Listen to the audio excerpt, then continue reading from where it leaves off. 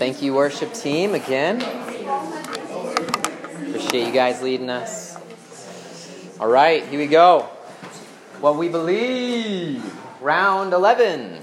Okay, this is week 11 of what we believe. More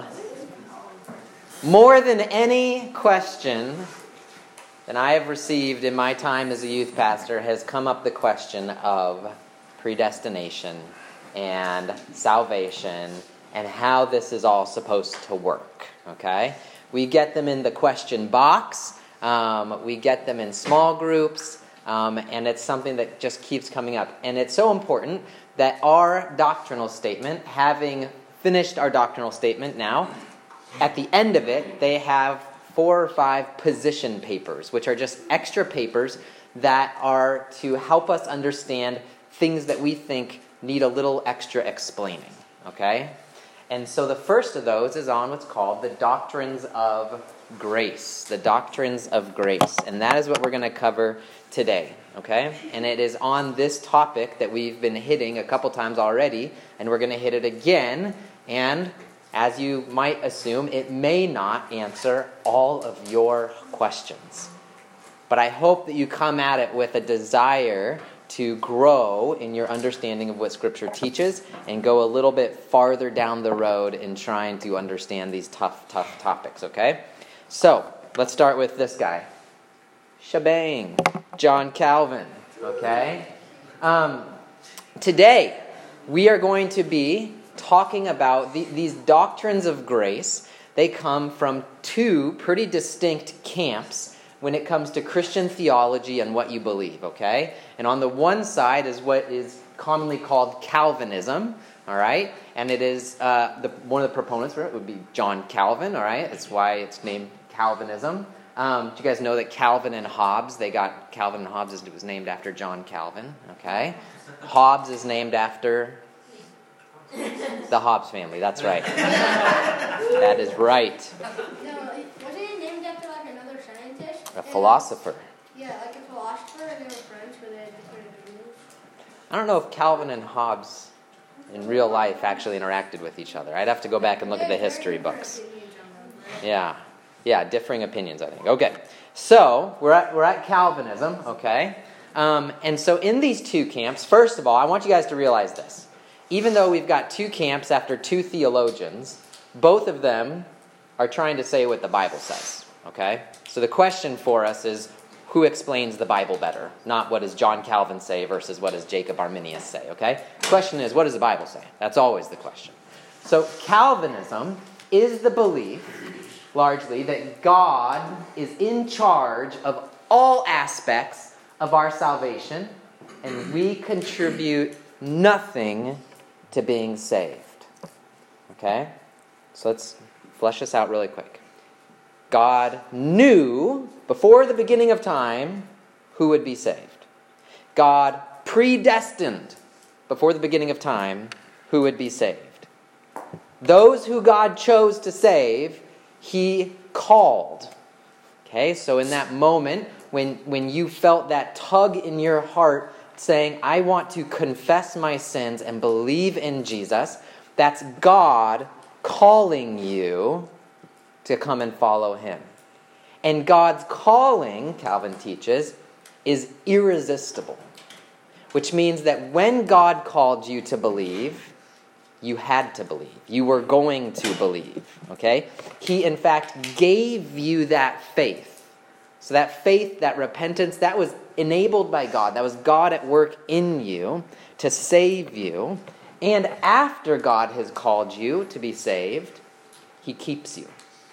He keeps you in the family. There's no way that He's going to lose you. All right? You're not going to become an orphan someday. You're not going to lose your faith, which is what our topic was at the beginning here, right? That He doesn't let go of anyone that He has saved.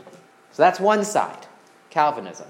This is the side of the doctrines of grace. This is what our church believes, okay? The doctrines of Calvinism are what's called the doctrines of grace, okay? Because the idea is we're being saved by grace, all grace, the whole way. Grace, grace, grace, grace, grace, grace, okay?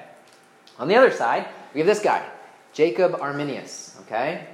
And Arminianism is, on the other side, it says that we all have the free will to choose to follow God or to reject God. So this is the side of the doctrines of free will. We must first believe, then God will save us. Let me flesh that out a little bit. When people are saved, it's because they chose to be saved. They chose to believe in Jesus. So God is not in charge of every aspect of your salvation. You contribute something to your salvation. You contribute faith to your salvation. And then God saves you. And because you contribute something, when you stop contributing that thing, you lose your faith. So if you stop believing in Jesus, you stop being a Christian. So you can lose your faith according to Jacob Arminius, okay? So these are the two sides. Either you're saved entirely by God as a work of God, all by grace, or you're saved because you chose to follow Jesus, and you stay there because you choose to stay there, okay? Well, so here's the question that I want to ask us. Which one do you think sounds better to most people's ears? If I was just to go out on the street and be like, do you think that God chooses whom he's going to save, or do you think humans first choose God and then he saves them? What's the average person going to say sounds better to them? Do you think? Dalen? That they choose. That they choose. Okay? Anyone disagree? An average person would say, I think, that sounds more like we choose, and then God saves us. Why do you think that one might sound a little bit better to us? Because then they have a choice. Because we're Americans, for crying out loud. Right?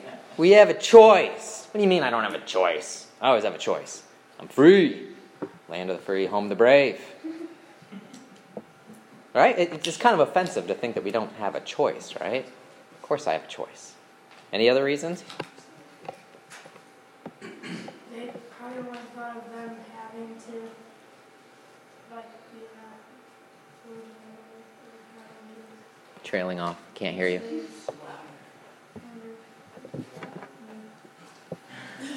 All right. It's a tough one. Yes? Because, they want to, they don't want to have to be but what if he doesn't pick me? Okay, it raises some hard questions. What if he doesn't pick me? That's a hard question. And the other thing I would say is it sure feels like I have a choice. Would you guys agree with that? Yes. Like the moment when I chose to follow Jesus, I remember sitting there and thinking it wasn't just like this robotic I'm going to choose Jesus now. I actually was my heart was filled with love and joy. I want Jesus. I can't, I'm a sinner and I want to believe in him. I chose to follow Jesus. So it sure feels like it.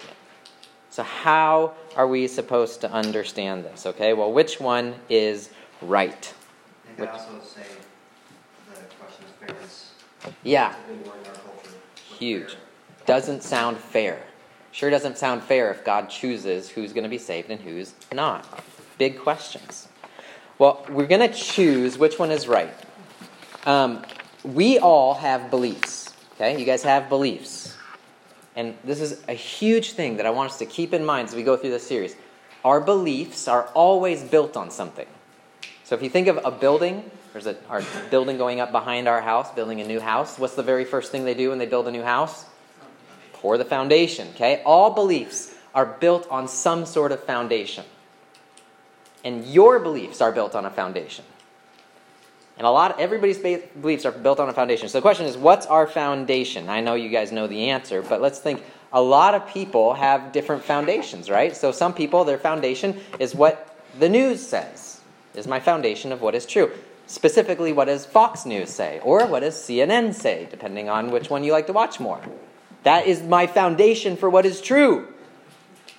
And some of us, our foundation for what is true is what Johnny in algebra class said. No, I'm not joking, right? What my friend believes actually makes a lot of sense to me, and that's why I believe what I believe, right? I mean, you could take something like that's hot to talk about, is smoking pot really wrong? No, it's a plant. God created plants. Plants are good. In creation, it said everything's were good. Why can't I? Johnny said it was true. So that's what I believe. Okay? Dalen? Who's Johnny? He's the guy in your algebra class. He sits behind you. You don't talk to him much. Okay.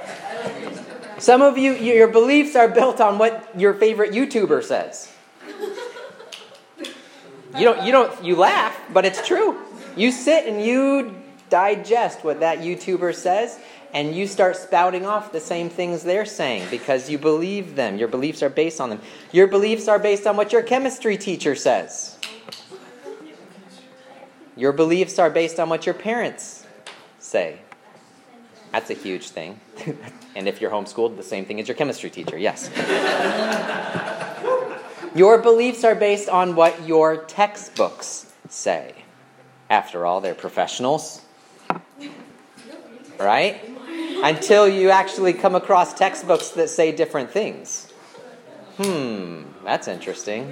What are we supposed to do with that one? Or your beliefs are based on what your heart tells you. And actually, that's probably one of our biggest things, right? That's why someone might say, I believe in free will because it's just wrong not to have free will. My heart tells me that that's not true. Well, you guys, if you're going to remember one thing from our series, we're going to say this. We base our beliefs on what Scripture says. We want to know, what does the Bible say? So even though you might start today with a visceral reaction against Calvinism or against Arminianism, it doesn't matter how you feel. What matters is what the Bible teaches us, and then getting your feelings to line up with what the Bible teaches us. So we want to start by looking at just a couple passages, okay? And we're going to identify the doctrines of grace in these passages, okay? So just follow along with me. So keep in mind these two ideas. Either God saves me from start to finish, He does everything, or I contribute my faith. I do something in order to get saved. And let's read what it says here. Paul, an apostle of Christ Jesus, by the will of God, to the saints who are in Ephesus and are faithful in Jesus Christ Jesus, grace to you and peace from God our Father and the Lord Jesus Christ. Blessed be the God and Father of our Lord Jesus Christ, who has blessed us in Christ with every spiritual blessing in the heavenly places. All right? So Paul, what are you talking about? What kind of blessings? Even as He chose us in Him before the foundation of the world. So right off the bat, chosen before the foundation of the world, that we should be holy. This is what you are going to be someday because you were chosen, and blameless before Him. In love, He predestined us for adoption to Himself as sons through Jesus Christ. So in love, God set before time began a destiny over those who would be adopted into His family, according to the purpose of His will, to the praise of His glorious grace, with which He has blessed us in the Beloved. Keeps going. In Him we have redemption through His blood, the forgiveness of our trespasses, according to the riches of His grace, which He lavished upon us in all wisdom and insight, making known to us the mystery of His will, according to His purpose, which He set forth in Christ, as a plan for the fullness of time, to unite all things in Him, things in heaven and things on earth. In Him we have obtained an inheritance, having been predestined according to the purpose of Him who works all things according to the counsel of His will, so that we who were the first to hope in Christ might be to the praise of His glory. So far, are you guys hearing this word predestined, chosen being repeated? Things like from before the beginning of time. In Him you also, when you heard the word of truth, the gospel of your salvation, and believed in Him, were sealed with the promised Holy Spirit. This is what Doug referenced at the beginning. So after you come to faith, you're sealed. So if you guys think of like a letter in the old days, they put wax on it and then put a seal, the king's seal on it, to show that it came from the king, to show that this letter can't be opened except for whoever it's addressed to, okay? You have a seal upon you, the Holy Spirit, and that seal, whoops, should have gone a little bit further there. is the guarantee of our inheritance until we acquire possession of it to the praise of his glory. So this seal, it's a guarantee. Okay, so if anyone's guarantee is going to be good, I'm thinking God's guarantee should be good. You're not going to lose your salvation. You're sealed for all of time. God doesn't lose what he's bought. Okay? Now, the Arminian side would read that, and here's what they'd say. They would say, all this choosing and this predestining language and election language that we're going to hear maybe later on, it's all talking about God simply knowing, because he's God, who would one day choose to follow him. So the option is open to everyone. You all have free will.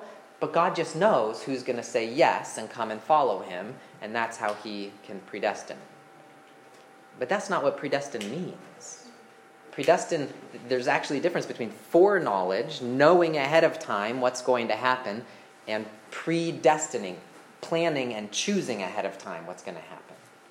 And the words that we see are actually that God both foreknew in Romans 8 and he predestined us who we're going to believe. So this is before the beginning of time language is consistent with Scripture. We could also go to Ephesians 2. This is the second one we'll look at, and then we'll keep going in our argument. You were dead in the trespasses and sins in which you once walked, following the course of this world, following the prince of the power of the air, the spirit that is now at work in the sons of disobedience. So Paul is really clear about how much you contribute to your salvation here. How much do you contribute? Well, you're dead. You were dead. And you contributed to your salvation as much as a dead person contributes to anything. Okay?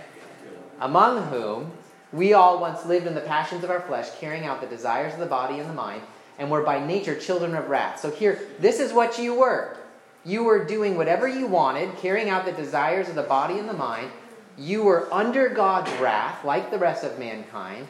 But God, notice it doesn't say here, but you chose to believe.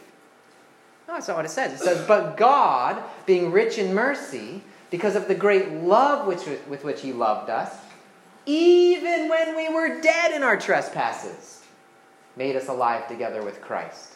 By grace you have been saved, and raised us up and seated us with him in the heavenly places in Christ Jesus, so the coming of the age might know that there's orders of Christ. Blah, blah, blah. Okay. And for by grace you have been saved through faith, and this is not of your own doing. It doesn't say, thank goodness you believed, and then God could save you.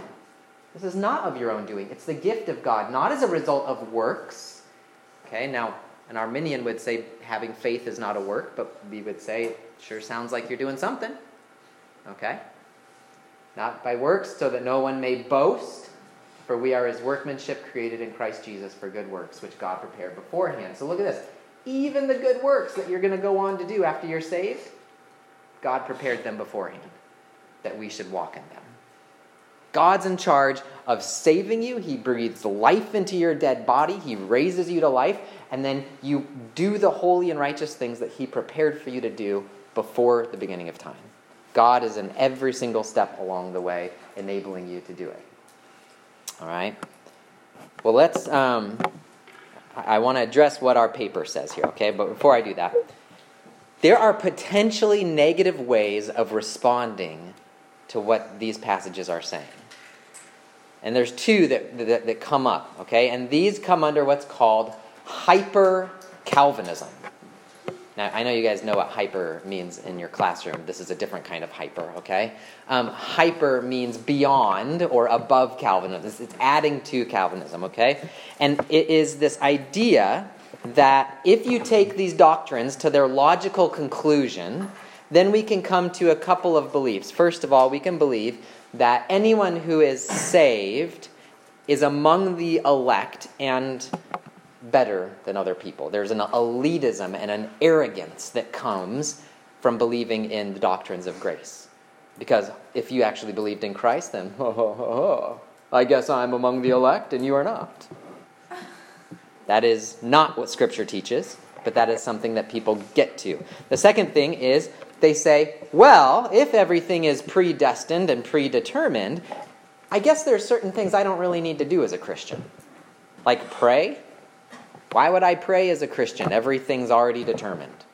Like share the gospel? Why would I need to share the gospel with anybody? God's already elected who he's going to save. I don't need to do anything. These are things that the Bible does not teach. So we want our belief to be in line with Scripture, not just taking these few verses and saying, oh, well, I know what I don't have to do now. So here's what our statement says. It says, it is our conviction that the doctrines of grace, if rightly grasped with the mind and learned with the heart and wielded with one's life, actually undergird and encourage and nourish our love for God and our love for our neighbor. And we will suggest 4 ways how this is possible. So let's look at these 4 ways. And I'm going to do questions at the end of each one because I know this is all me talking, all right? So if you have a question, wait for me to finish the first point, and then we'll let you ask your question, okay? So point number 1. The idea that God does everything in our salvation should cause us to love him more and not less. This is our first point. Because there's a huge danger out there for those who hold to the doctrines of grace. And it's the danger that believing in predestination means that salvation is actually kind of impersonal. It's more like, you guys come to the Slovenia silent auction and we do a raffle. Have you guys ever been part of a raffle before? You buy a ticket, got the numbers there. If you believe in predestination, you might come to think that salvation is kind of like winning the raffle. Okay? The guy gets up in front and he reads the number, do-do-do-do-do-do-do-do. You look down and you won. How many of you at that moment run up to the guy reading the number and go, you are so loving. You have done this for me. I am so blessed by what you have done for me. You have allowed me to win the big screen TV, and I am so eternally thankful. I'm going to dedicate my life to serving you. You don't do that. Because all he did was pick a number and read it. And some of us can think if salvation is all an act of God and it's all predetermined, then it's all kind of impersonal. But that's not how the Bible talks about our salvation, is it? So for example, we just read, God, with what kind of affections is God raising you to life? Well, with rich in mercy because of the great love with which he loved us. So when God goes to people that he's chosen and raises their dead spiritual state to life, he's doing it out of a love for you, for Caleb, and for Noel, and for Colin. Okay? Like you personally. God loves you. And so he raises you up to life so that you can follow him. It is an act of love. And so it ought to cause us to respond with love to God. So we uphold and we celebrate the doctrines of grace because it's a celebration of God's love for us. All right, so any questions on the first point, that the idea that God does everything in our salvation should cause us to love him more, not less. We could go even further and see that God saves us when we were sinners. He saves us when we were his enemies. Okay, so we should have awe and adoration. All right, well, let's look at the second point. The idea that God does everything in our salvation should make us more humble and not more proud. Okay, so there's this other danger out there. Yeah. I had a question. Yeah, go ahead. So God chooses us, or have we already been chosen forever? So God chooses us from the beginning of time. And the point of the first one is to say, when he does that, he doesn't do it like according to some computer program. Like he entered the data and here's the people who would be saved. He does it knowing Aaron and who Aaron would be in the year 2019. And when he thought of Aaron in 2019, or whenever you became a Christian, he thought with love towards you and in affection planned that he would raise your dead body to life on that day. Okay? So it's done with love. And so it causes us to love him back. Right? So second point makes us not more proud, but more humble. So there's a danger out there that predestination and election will cause you to think that somehow you are better than the people around you.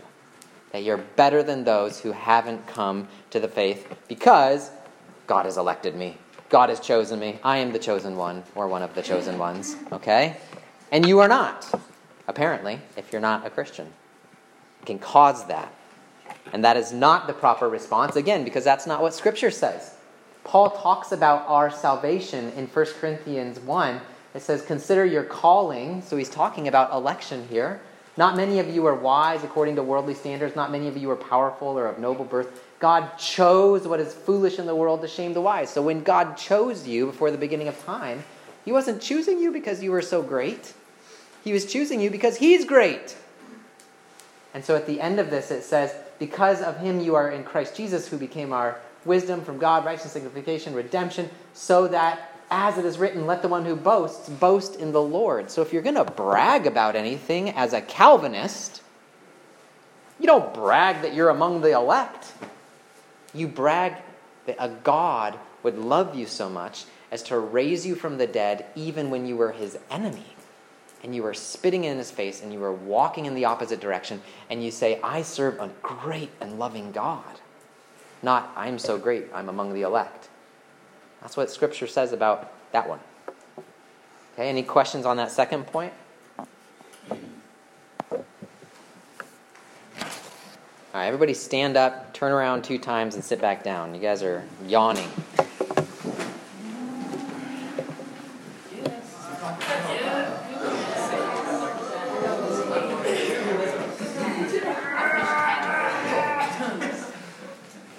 All right.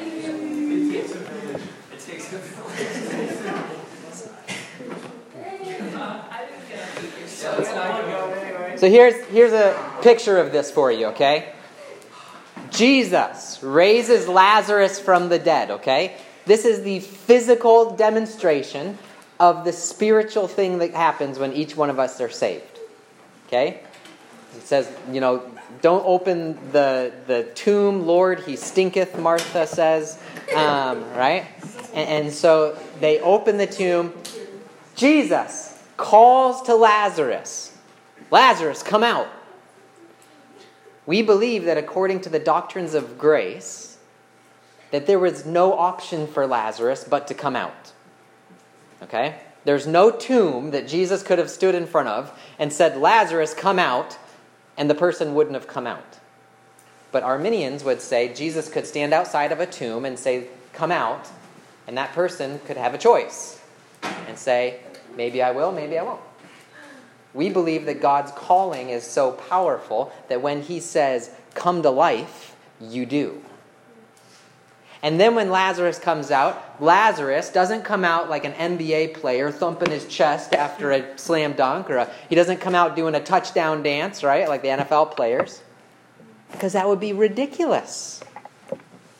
He comes out knowing that he has been brought to life by God himself, right? So that's how we respond to being saved. We look at our salvation as totally being done by God. It still raises questions, all right? You might have them, okay? Yeah, go ahead, ask me. Like, when Lazarus comes back to life, was like he in heaven and he came back, or? It's a great question. I would say yes. Okay. Yeah. That's the short answer. Moving on. Here we go. Okay, third.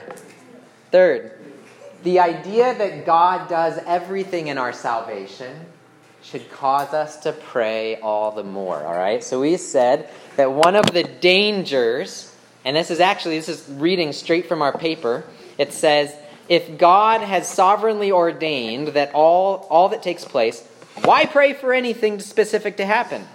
Doesn't the sovereignty of God negate the need for prayer? More specifically, if God has chosen whom he will and will not save, if Christ has died for his elect so that they will surely be saved, why do we need to pray for the salvation of any? Why pray? Okay, big question. Actually, when I told someone in my life that I was a Calvinist, that was their first thing they said to me. So you don't believe in prayer, do you? Okay, and that's where you get if you just march down a logical, God's planned everything, so we don't need to do anything. But that's not how Scripture talks about it. Okay? So we want to know, how does Scripture talk about it. Well, first of all, does Scripture tell us to pray? Yes. Okay. Lord, teach us to pray, the disciples asked Jesus. So prayer must fit into this all somehow. This is what I want you guys to learn how to do. You need to learn to be able to be conversant on what the Bible says. So if someone says, oh, you believe in predestination, therefore you believe blah, blah, blah, blah, blah, blah, blah, blah, blah. You say, well, no, I believe in what the Bible says. So I think the Bible talks about predestination. I also think the Bible tells me to pray. And somehow, I got to put these together. Elijah? Can we also pray for other people because God chooses us to be saved, and then He uses us to help other people become saved? Yeah, and that's what we're going to get to right here. That's very good. So Scripture doesn't say this. You know, where do you read in the Bible? God already decided everything. So, really no need to pray, guys. Scripture also doesn't say, you better start praying because God has not planned anything. And it all depends on you guys. It doesn't say that. It says, pray for God's plans, which have already been determined, so that they will be done. Think about this for a minute. Pray that God's plans, which are already determined, will be done.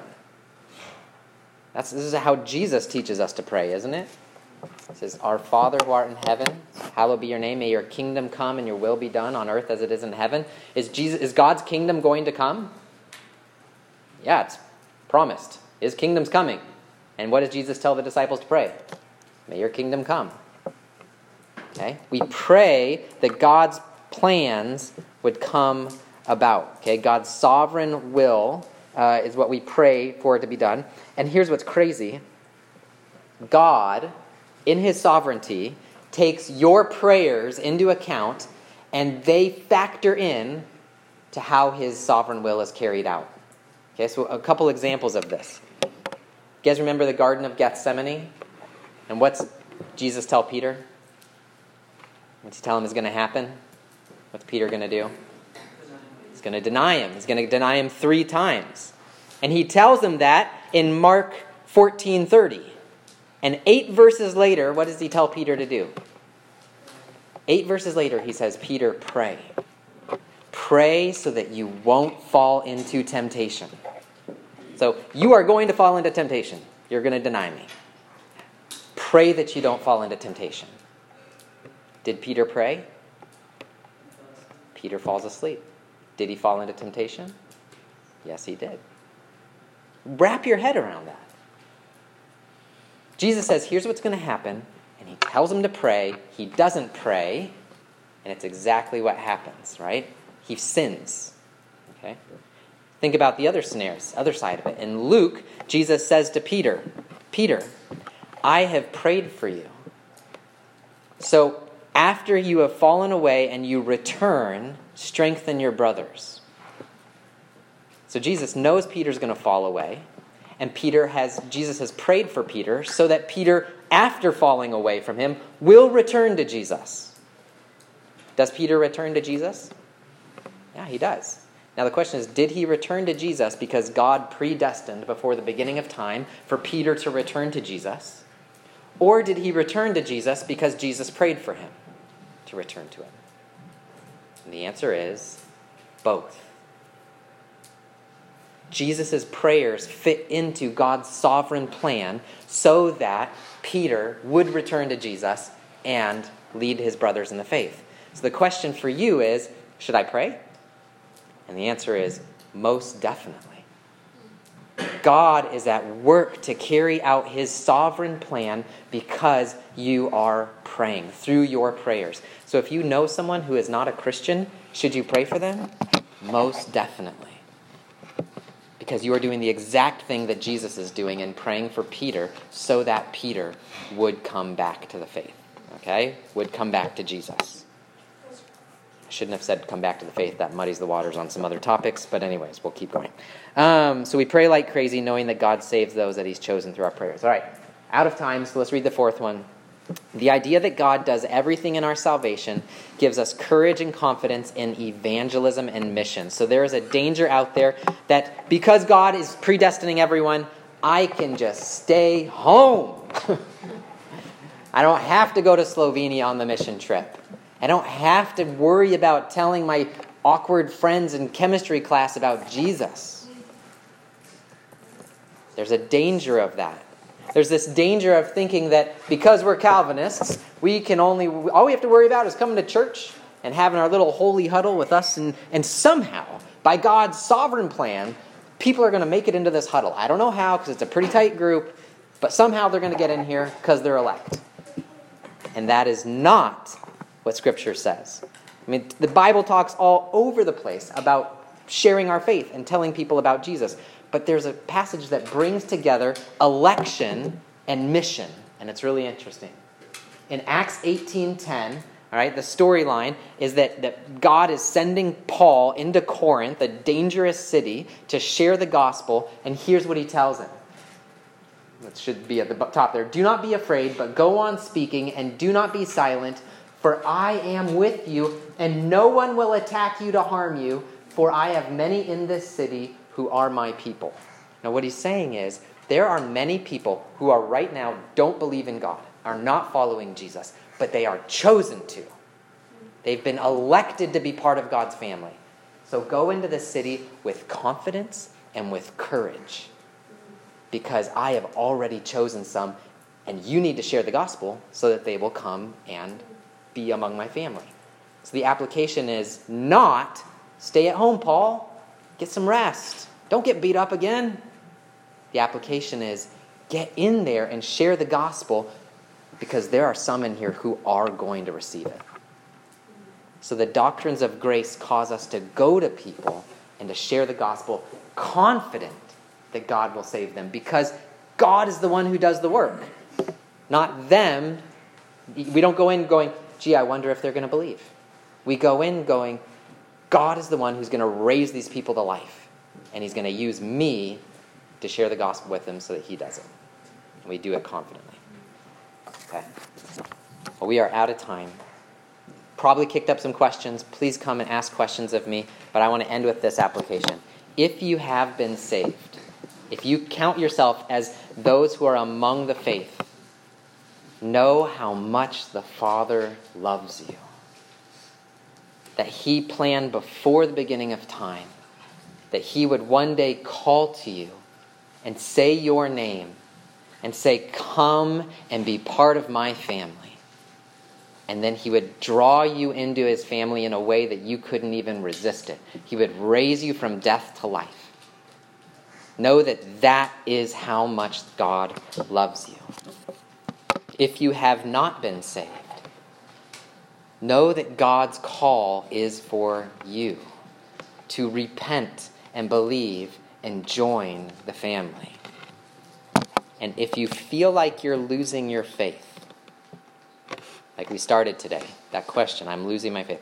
If you feel like you're losing your faith, know that God does not lose those that he has called. Return to God. Remember what he has done for you when he called you into repentance and faith. Okay, read the Psalms.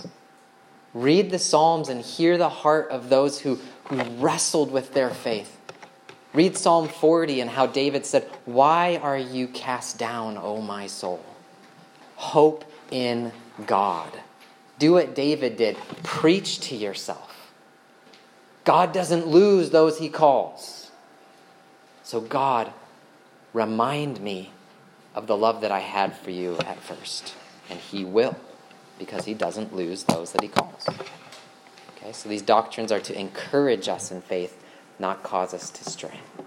Let me pray. Lord, we ask that you would help us as a group. I know that there are many in this group who are on various stages of this path. And so, Lord, we ask that this ministry, this teaching of your word, this gospel would call them into the election that you have prepared for them, and for those who are in your family, that they would rest confidently knowing that you love them, and that you have chosen them, and that you will not lose them. And for those of us in the family, that you would allow us to pursue others in prayer and evangelism, knowing that there are still more that you have predestined to join this family. In Jesus' name, amen.